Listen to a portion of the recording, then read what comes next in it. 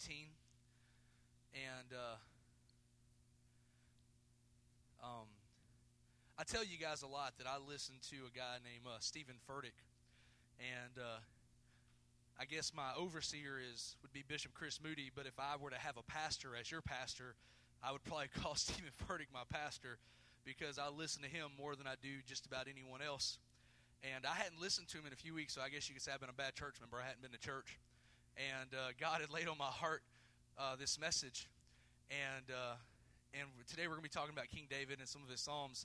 And I didn't really realize that Pastor Stephen was in the middle of a sermon series about David.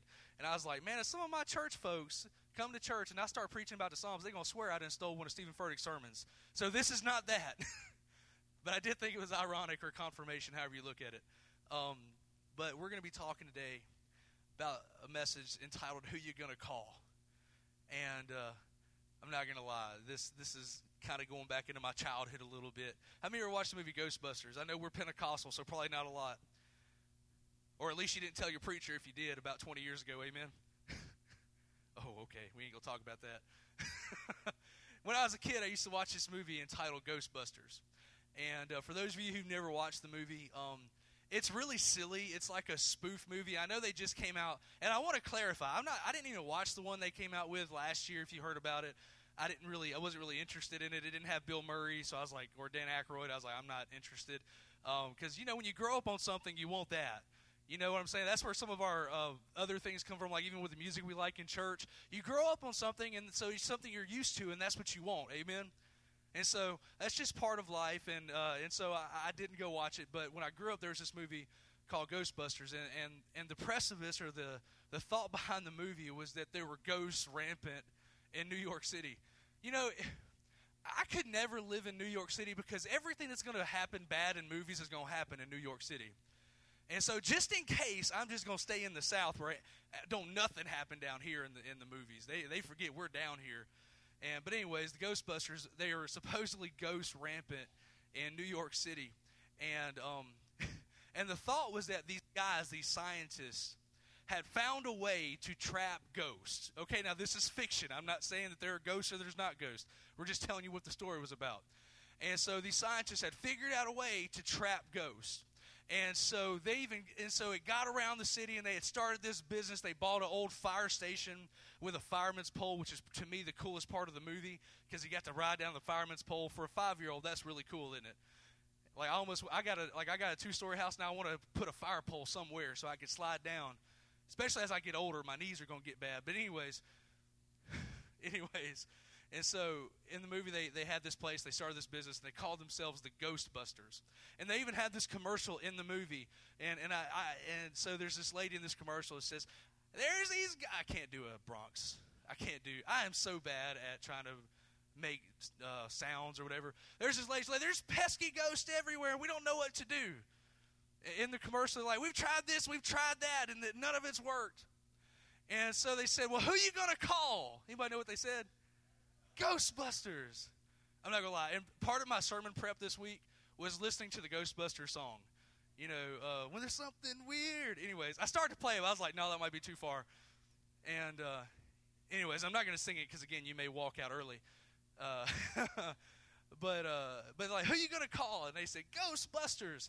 And so they got famous, and a big ghost. Anyway, it doesn't matter. Big marshmallow blew up. It was a really cool movie. And so don't go home. I'm not going to tell you to go home and watch it, but it was for a 5-year-old that didn't know Jesus. I enjoyed it. And but I got to thinking about that this last week and the week before, especially after last week we talked about adversity and how to deal with adversity and what to do with adversity.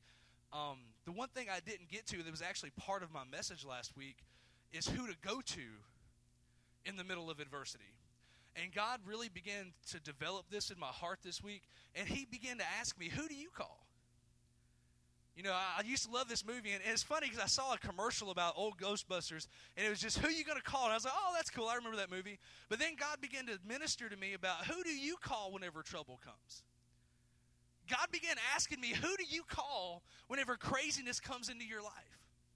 And I got to thinking, because whenever God asks me questions, I like to assume that they're not rhetorical, because God sometimes asks us questions that he already knows the answer to, but he knows we need to answer them. Is that true? Because God already knows, but sometimes we need to get it out of our own heart so that we can realize what's going on inside of ourselves. And so I started, kind of having this conversation with Jesus. And I said, well, there was a time in my life where when things were going crazy, I used alcohol. I drank a lot. Part of my testimony was how God delivered me from borderline alcoholism. I drank a lot before I got saved. And so I said, well, there was a time in my life where I ran to alcohol. There's another time in my life where I ran to other substances. Thank God he never let me go into hard things, but I did run to other things. And I was just kind of going through this list, and there was another time in my life where I just simply ran to back roads. Anybody else ever do that? You get, in the country we do that. We get our mind stressed out, and we're like, all I need is a back road. But here's the thing about it. And I got to thinking, I was thinking this through. Whether it was alcohol or it was other things or it was people or whatever, or a back road, at the end of my back road, the problem was still present.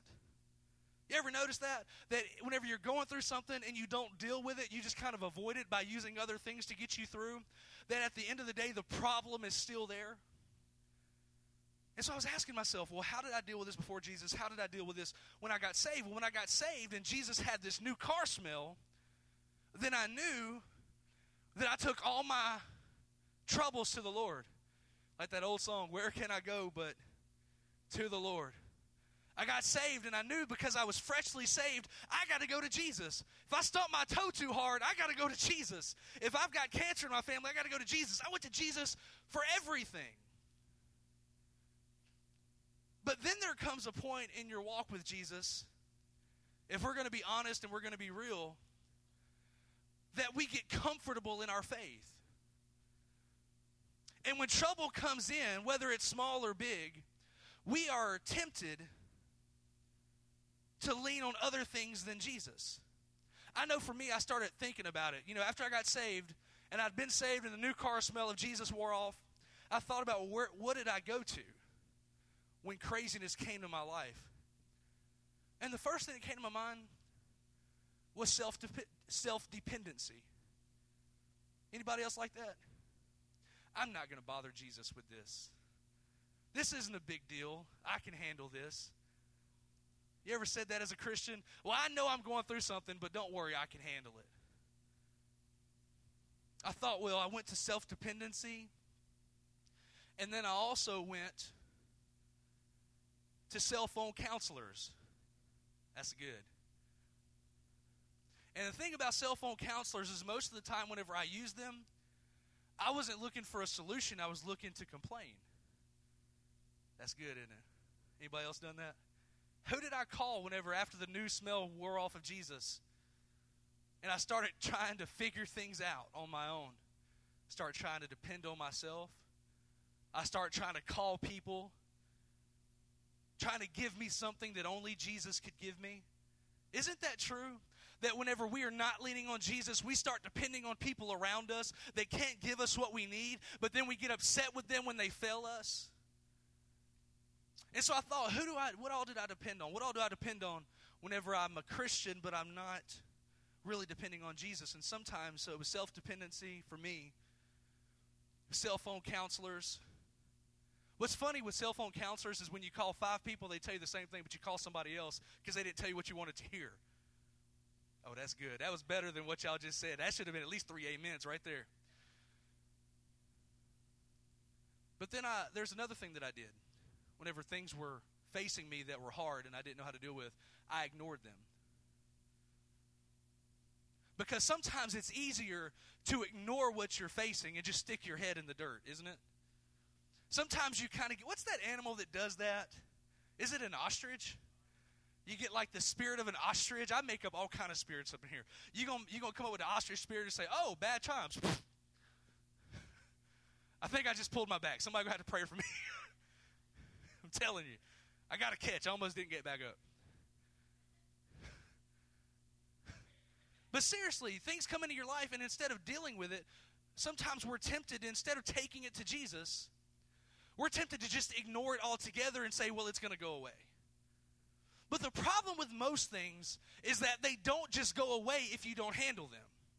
The problem is that some things will actually get worse. There are very few problems that come into our life that simply go away if they're not dealt with. Anybody ever had ants in your house?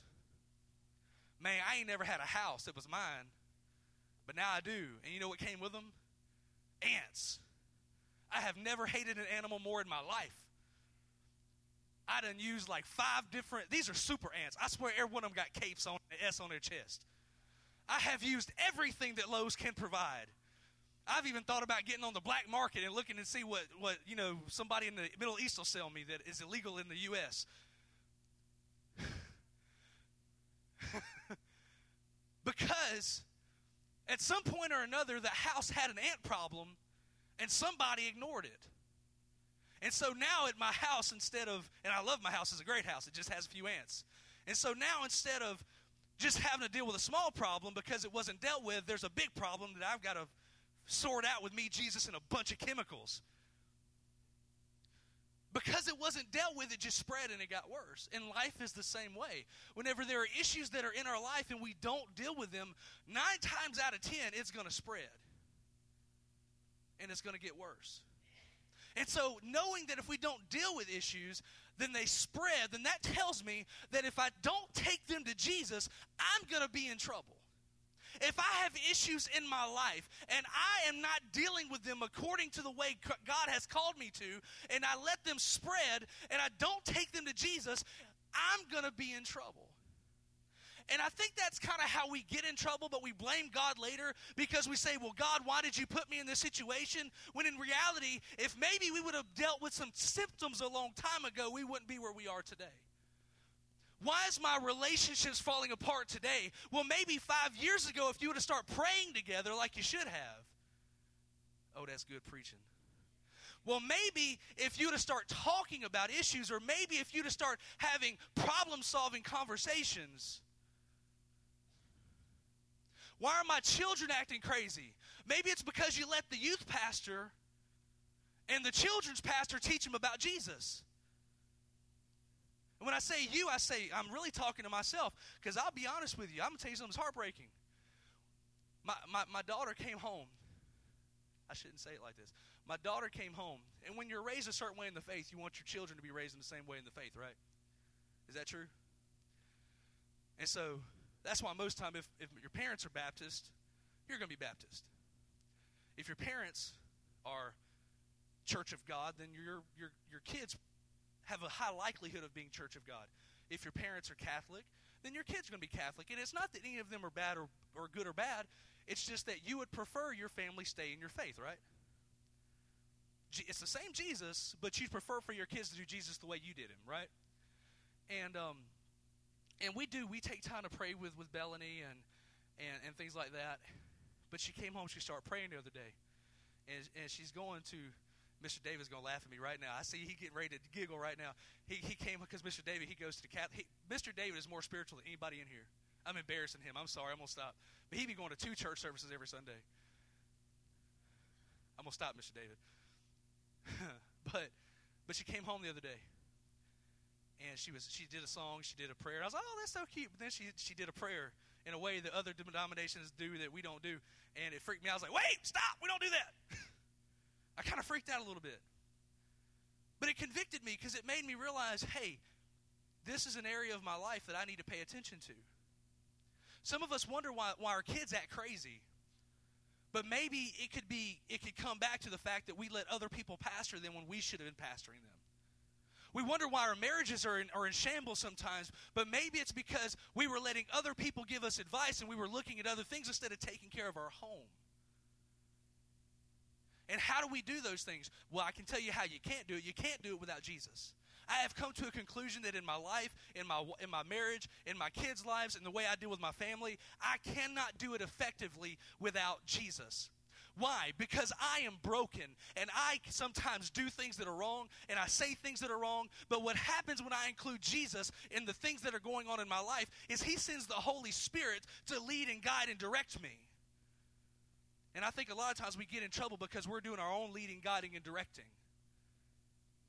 And the difference between God leading us is that he sees the whole picture. All we see is how emotionally attached we are to the situation right then. Oh, that's good preaching right there. And so unfortunately, all these things that I would depend on, they didn't work.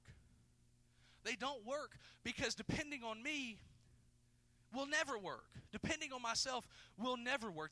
There's a certain level of things I can do in life, but outside of the grace of God, I am very limited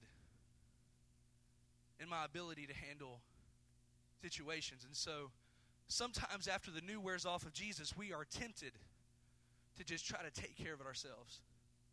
And I got to tell you this morning, that's a trap. It is a trap from the enemy. Because what you're saying, what we're saying, whenever we try to handle things on our own, is that, Jesus, I appreciate what you did, but I don't need you every day. Whenever there is craziness coming into my life, and I say, oh, wait, Jesus, I got it.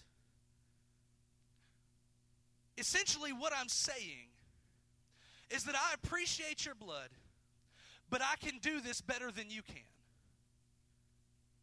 That's why a few weeks ago we sang a song, I need you, Lord, I need you. Every hour, I need you. Why? Because I never want our church to get to a place where we forget our deep and desperate need for Jesus to be in every part of our church and in every part of our lives. And so we think, or often I think we're tempted to depend on things other than Jesus. And I know this is true because humanity hasn't changed that much. I heard someone say to me the other day, I think it was Marty Tackett. I was talking to him at Walmart. My wife got mad at me. We was talking for like an hour and a half. When preachers get together, there's just oxygen can barely get into the conversation. There's just no room. And he said to me something. We were talking about something. He said, there's two things in life that never change. God and people. And that stuck with me because I got to thinking about it, especially when I was doing this sermon and writing it down and praying about it. And I was thinking about how we always tend to go and lean on things that aren't Jesus. And I asked myself, why is that? I asked God, why is that? And he reminded me of Adam and Eve. Why? Why did he bring me back to Adam and Eve? Well, what did they do? Obviously, they ate the apple, looked up and said, hey, we ain't got no clothes on. Because before they were robed in the glory of God. They sinned. They fell from grace. The glory was removed from their body. He looked up and Adam said, Eve, why ain't you got no clothes on, woman? And she said, you ain't got no clothes on either. So what'd they do? They went and got some fig leaves to cover up. I've always thought it's interesting that when they messed up, instead of going to the Father to try to figure out how to fix it, they tried to hide it from him. And I need to tell you today, you can't hide things from God.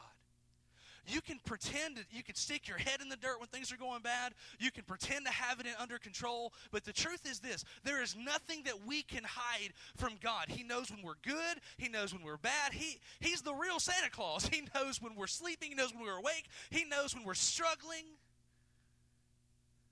He knows. He knows. And so I thought about Adam and Eve and how they fell, and instead of running to God, they just ran to the forest and got some leaves and covered up. But it didn't fix the problem. It just really prolonged it. But the thing about Jesus is he doesn't want to cover up our issues. He wants to wash us clean of them. Whenever we involve Christ in our lives and Christ in our struggles, he doesn't come in just to cover our sin and just to cover our issues. He comes in to wash us new. That's why we involve Jesus in our lives, in our everyday lives, because we cover stuff up, but he comes in to bring life. I think of Adam and Eve, and I'm also reminded, well, how do I know that humanity doesn't change? Maybe it changed in the New Testament. Maybe we got smarter. Well, so Adam and Eve, they tried to take care of it by themselves. But then you turn over to Galatians. And Paul was writing to them in the New Testament. And this is after Jesus went to the cross and we're under the new covenant. All we got to do is believe in our heart, confess with our mouth, and we'll be saved. That's all we needed. And what did Paul say to the Galatians? He said to them, "Oh, you foolish Galatians, who has so easily bewitched you?" That's how he wrote a letter to them, because they were trying to add their own abilities in with God's grace. You see, whenever we try to take care of our lives on our own, what we're essentially doing is discounting grace. whenever we're trying to fix our own lives, we're trying to fix our own situations, and we are not letting Jesus into our issues, what we're saying is that, God, I can handle it. I don't need your grace. I'm going to go back to works. And then we get ourselves in trouble. Because if we could work out our own lives, think about this. If we could work out our own lives, why would Jesus had to have gone to the cross? If we could carry our own cross, why did Jesus have to? Ask yourself this question: who do I call in times of trouble? Because it will literally determine what your spiritual journey looks like. Because if you are depending on yourself, you are always going to have times of trouble, and you are always going to be in times of despair. But if you are involving Jesus in every adversity that you walk into, I'm not saying that your life will be hunky-dory. What I'm saying is that when you're walking through it, you're going to be okay, and you're going to have peace, and you're going to have hope, because you know your win is not dependent on your ability. Instead, it's dependent on the blood of Jesus and his goodness and his grace. That's good. So who do you call in times of trouble? We're all tempted to call on other things other than Jesus. Why is that? I think it's a ploy of the enemy. I think it's a ploy of the enemy to get us in a place where we depend on ourselves more than Jesus, where we depend on alcohol more than Jesus. I'm not going to get into this debate about whether or not drinking is a sin or not a sin, but this has always been an issue with me. My friends that drink, Christian or not, I ask them, I say, well, what bothers me is whenever they say, I've had a hard day, so I'm going to go home and I'm going to have a drink. And to me that says I'm replacing the grace of God to carry me through burden with the ability of this alcohol to give me a buzz and get me through the day. I'm not talking about whether or not alcohol is a sin or not a sin. What I'm saying is when we depend, whether it's alcohol or it's people, because sometimes we use people to get us through situations, and really we're just manipulating them, using them to make us feel better. And the problem with those things is that they run out. Who are we going to call? Who are we going to call in our times of trouble? I believe it's a ploy of the enemy to get us dependent on things other than Jesus, because he knows there's no power in anything but the name of Jesus. I drank alcohol for a long time, and again, I'm not saying, and I need to move this because I'm not making this about alcohol at all. I've used people to make me happy. I've used alcohol to make me happy. I've used busyness to make me happy and make me forget about my problems. But the problem with all of it is at the end of the day, my issues were still there. Because there was no power in my ability to be busy. There was no power in my ability to be good. But there is power in the name of Jesus. So I believe it's a ploy of the enemy to get us to depend on other things other than Jesus. And so what we see, and if you have your Bibles, we can turn real quick to Psalm 18. And I got a few more minutes. We tend to forget that our strength and our blessings come from the Lord. And here's the thing. We're going to turn to the Bible, we're going to look at some things. We see that through the life of David, that really in times of trouble, God is the best one to call.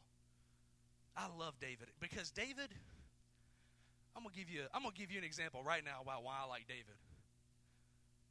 Verse 1 of Psalm 18 says this: I love you, Lord, my strength. Oh, David loved Jesus. If you got your Bibles, old school, because it's not going to be on the screen, or your phone, turn to verse 42. This is why I like David. Now remember, he just said, I love you, Lord, my strength. Verse 42, I guess he needed strength, because in verse 42 he said, I beat them as fine as windblown dust. I trampled them like mud in the streets. I read that yesterday, and I even put it on Facebook. Without context, that said to me, Jesus said, I love Jesus. I mean, David was saying, I love Jesus, but sometimes I just got to put my hand on people. I was like, dang, David. But that's what I love about David. If you read through the Psalms, David was so real with God. And we know, and we're going to talk about a few things today, but David was just all out there. It didn't matter. If he was happy, you knew it. If he was sad, you knew it. If he was mad, you knew it. And he didn't try to hide it from God. And at the end of his life, God said something important about David. He said that this is a man after my own heart. And I think it's because David valued God's opinion over man's opinion. Because sometimes there are things that we need to say to God, but we refuse to really be honest with him because we're afraid of what people will think of us. I think sometimes we're afraid to really enter into a real relationship with Jesus because we don't want to seem fanatical. We don't want to seem like those weird people. And the problem with that is God has called us to be a peculiar people, set apart. So David's one of my favorite characters in the Bible. Let's read some of these verses. The Bible says in verse 1, I love you, Lord, my strength. The Lord is my rock and my fortress, my deliverer. My God is my rock in whom I take refuge. Aren't you glad that God is a place of refuge? My shield and the horn of my salvation, my stronghold. Verse 3, I call to the Lord who is worthy of praise, and I have been saved from my enemies. The cords of death entangled me. You ever felt that way where you just feel like defeat is all over you and there's no way out? The cords of death entangled me. The torrents of destruction overwhelmed me. The cords of the grave coiled around me. The snares of death confronted me. But in my distress, this is going to be good. I'm going to stop. I should just stop preaching after this. In my distress, I called to the Lord. I cried to my God for help. From his temple, he heard my voice. I need to tell somebody today, when you're in trouble and you call out to Jesus, he's going to hear you. Somebody needs to hear that today. When you are in times of trouble and you are in times of adversity, and you call out to God, I guarantee you this, he hears you. And that's one of the most hopeful statements that I can ever give you, is that whenever we are in trouble, he hears you. He hears us. Because it's a bad place to feel like whenever we're in trouble and there's nobody there to help. In my distress, I called to the Lord. I cried to my God for help. From his temple, he heard my voice. My cry came before him into his ears. And the earth, listen to this. This is what happens whenever God hears your trouble. The earth trembled and quaked, and the foundation of the mountains shook. They trembled because he was angry. Can I tell you something today? That when the devil attacks you, it ticks God off. Whenever the devil comes into your life and he tries to throw craziness into your life, God doesn't look at that passively. Sometimes we ask the question, God, where were you? And maybe the problem is that we didn't include God in the battle in the first place, because if we had, God would be fighting on our behalf. You see, whenever we include God in our issue, we need to understand that God does not passively love us. He is passionate about us, and he cares about us, and his thoughts are turned toward us. And so whenever his children are in trouble, it ticks God off.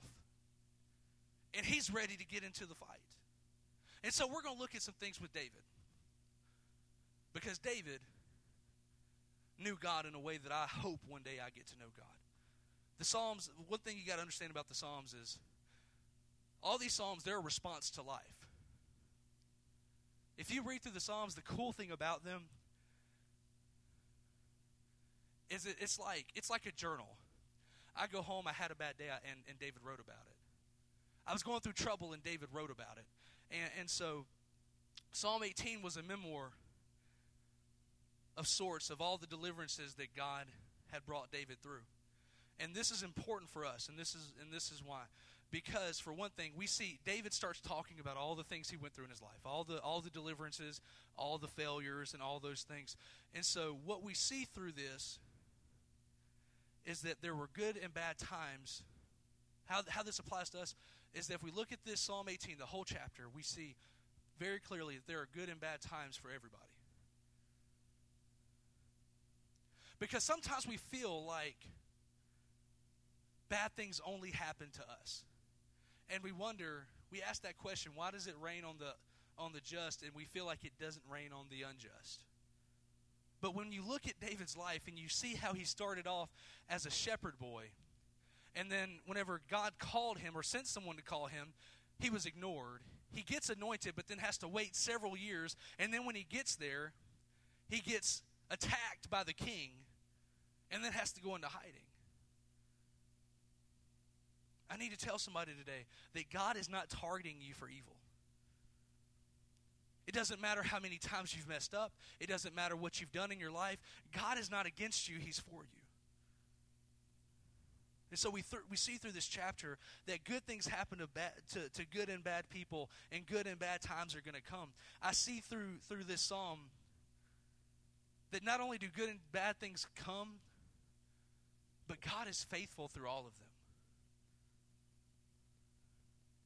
It's important not just to know that good and bad times are going to come. It's even more important to know that no matter what comes, God is going to have my back through all of it. And so through this psalm, as David begins writing and sharing with us what he's been through, I totally agree with whatever that just happened.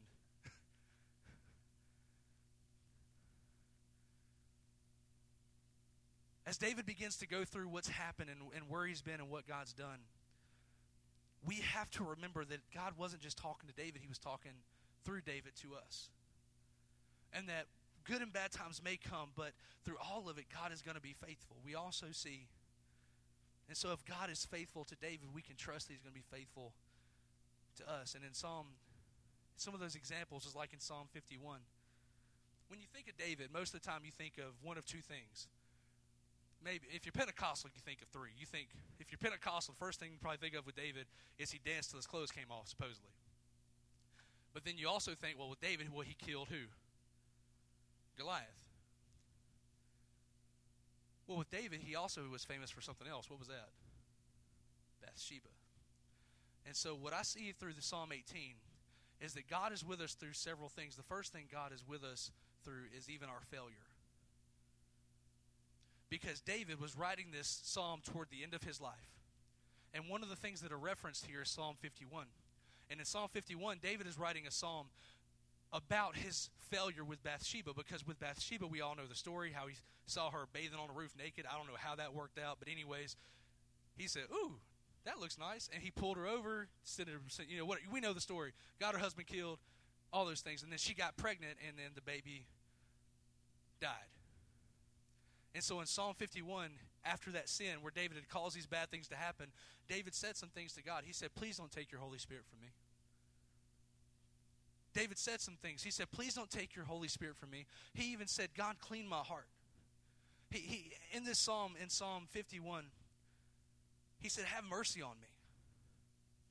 God, blot out my transgression. You see, David knew who to call on whenever he was in a time of failure. David knew that whenever he had made a mistake and he was in trouble, it was not worth running from it. Instead, he needed to run to God and say, look, I did this, I own this, please forgive me. I wonder how much further some of us would be in our faith if we would stop hiding our sin and running straight to God and telling him about it and saying, God, I'm sorry, help me through it. That's what David did. He said, have mercy. Blot out my sin, wipe it away, please. David was broken. In Psalm 20, David knew how to call on God. He called on God in times of fighting. In Psalm 20, it was written after Saul and Jonathan had been killed. And it's really a funny story because Saul had been chasing David and trying to kill David. Well, Saul gets in this battle, gets struck with a sword, and ends up killing himself. And so he fell on his sword, as the Bible says. And a guy comes by, just an innocent bystander, and say, hey, you kind of fell on your sword there. Do you need some help? And Saul said to this guy, he said, hey, I'm in a lot of pain. Will you just come and finish me off? And so the guy says, well, okay, I guess. And he helps him. I guess you can call it help. Finishes him off. And then he goes to tell David about it. Hey, Saul is dead. David said, well, how'd he die? He said, he fell on a sword, and then he asked me to finish him off. And David said, what? And so the messenger got killed for doing what the king asked him to do, because he said, you don't touch the Lord's anointed. And then he went to war. And then he said something. David said something really important. He said, some trust in chariots and some in horses, but we will trust in the name of the Lord our God. David knew that whenever he was going into a time of battle, that he had to include God in the fight. whenever cancer and sickness and trouble comes into your life, I have to tell you today, you need to include God in the fight, because he is raring to go on your behalf. He is for you. He is not against you. And the spirit that he's put in you is stronger than any spirit that's going to come against you. But in order to put him into action, you've got to involve him in the fight. So David knew that if he was going into battle, he had to include the greatest warrior in the history of eternity on his side. He had to include him in the battle. So David knew how to call on God. He called on God in times of fear. How many of you have ever had fear just overtake you in your life? How am I going to pay this bill? How am I going to deal with this? How am I going to deal with that? This is written, Psalm 7. Hope you're taking notes of these Psalms. Psalm 7 was written whenever David was running from Saul. Saul was mad because David had been anointed king, and the people had given David favor. And Saul said, I can't have this. I'm going to take this guy out. And on the road, David wrote Psalm 7. And one of the passages here is, O Lord, my God, I take my refuge in you. I take refuge in you. Save and deliver me, all who pursue me. David knew how to call on God in times of failure. He knew how to call on God in times of fighting. He knew how to call on God in times of fear. And he also knew how to give God praise in times of victory. If you look at Psalm 144, he says this, Blessed be the Lord our strength, who teaches my hands to war and my fingers to fight. He knew how to call on God. And here's the thing. David knew that he had sin in his life. He knew how to get in trouble. But he also knew that God was the source of all the goodness and all the blessings in his life. And no matter what he did, he could not allow himself to be separated from the source. And so my question to you, and Miss Karen, if you'll come play for me this morning, my question for you today is, who do you call in times of trouble? We looked at David and looked at a few of his Psalms, and he knew that God was his source. I said earlier that our temptation is to be our own source. But I need to tell somebody, your spiritual strength is not a renewable resource. There's a scripture in Isaiah that says, those who trust in the Lord, they will renew their strength. But you got to remember that the only way that your strength gets renewed is by trusting and leaning on the Lord. There are things that we go through, guys. And this is not just sermon material. This is real life. This is real talk. There are things that we go through that literally, will we survive them if we go at it alone? Possibly. But what will you look like on the other side if you do it by yourself?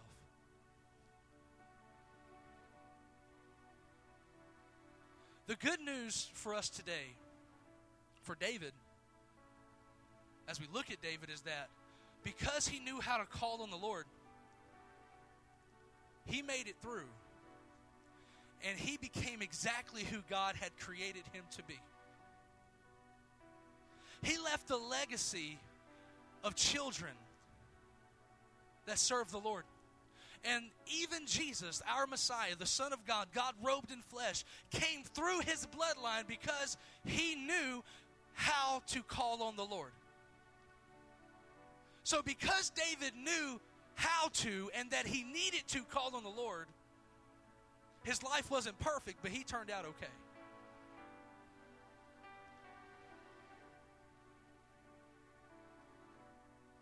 And so we know that if we lean on God and we call on him in times of trouble, that we are going to be okay. But my question to you is, what if we don't? What if we let pride... I was talking to someone last night. What if we let pride keep us from victory? What do I mean by that? I was talking to someone last night.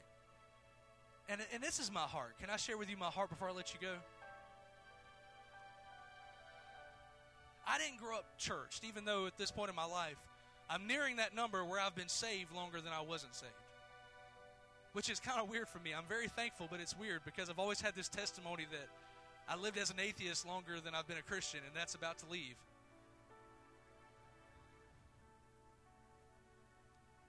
But I was talking to someone last night, and it was a long conversation, but one short part of it was how so many Christians really don't put their business out there because they're afraid of being judged. They're afraid of being honest with a sister or a brother in Christ and saying, I'm an Ole Miss fan. Please forget. No, I'm just kidding. Just kidding, all you Ole Miss people. Praying for you.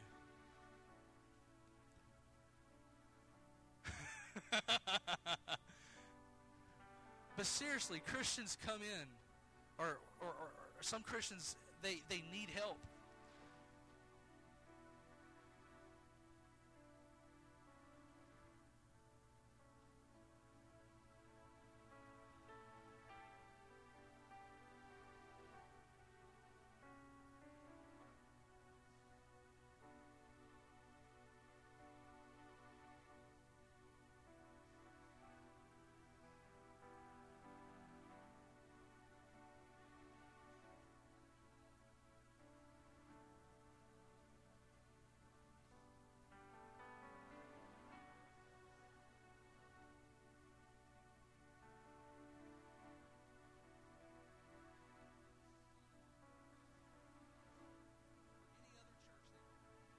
I can't speak for any other church. But for this church, this is my heart. That when we say that we're about healing and mending, healing hurts, mending hearts, restoring lives, we do that. That whenever I share with you, Christina, I'm struggling, I don't worry that Christina's going to go and tell Brandon and Brooklyn and Uncle B and whomever else. I know that because I have invested my hurt in her, I have entrusted my hurt with her, that she's going to be there to hold me up. That she's going to be my assistant as I call on the Lord. My heart for this church is that we would be a safe place for broken people. Because sometimes when people come into these doors and they feel like they can't be honest, it stops them from calling on God because they're afraid of seeming imperfect. Because our faces are so glazed over. And we have our mask looking so good. And so my question for you today is this, as I get ready to close. Is who do you call in times of trouble? I don't want the church answer. And I'm not asking for you to say it out loud, but I don't want the church answer. Well, I call on Jesus, but yet you go home stressed and anxious because you're carrying a load that you were never meant to carry. I want to ask you today, and I want you to ask yourself, who do you go to in times of trouble? Whenever the devil is beating at your door, when your relationships are falling apart, when your kids are going crazy, who do you go to? Do you go to cell phone counselors? Do you try to take care of it yourself? Or do you know, I got to get to Jesus?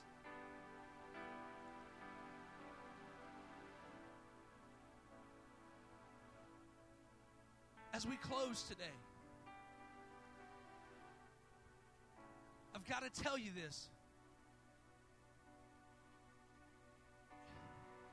If you were meant to fix it, your name would be Jesus.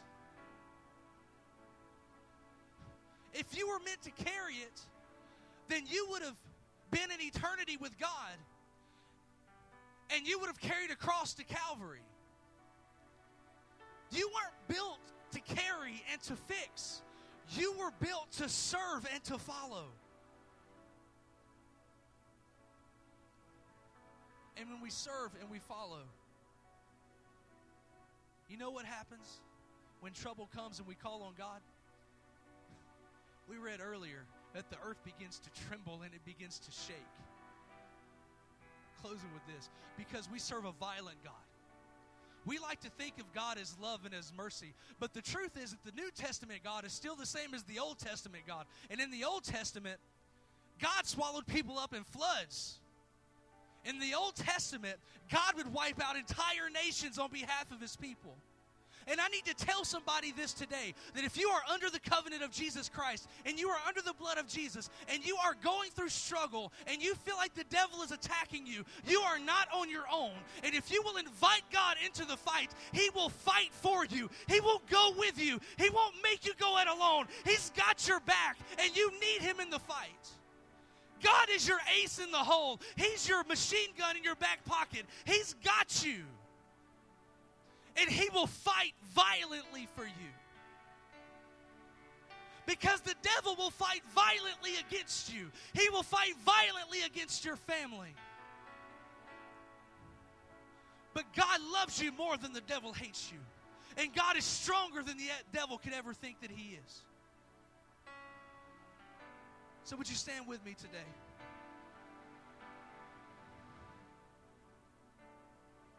Who do you call in times of trouble? Are you in trouble today? With every head bowed and every eye closed, no one looking around, are you in trouble today? Are you in trouble today? Are you facing adversity that is bigger than you? If that's you, I just want you to lift your hands.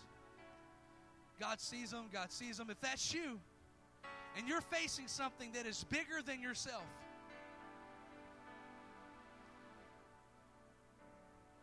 just want you to lift your hand so I can pray with you. If that's you, God sees them. God sees them.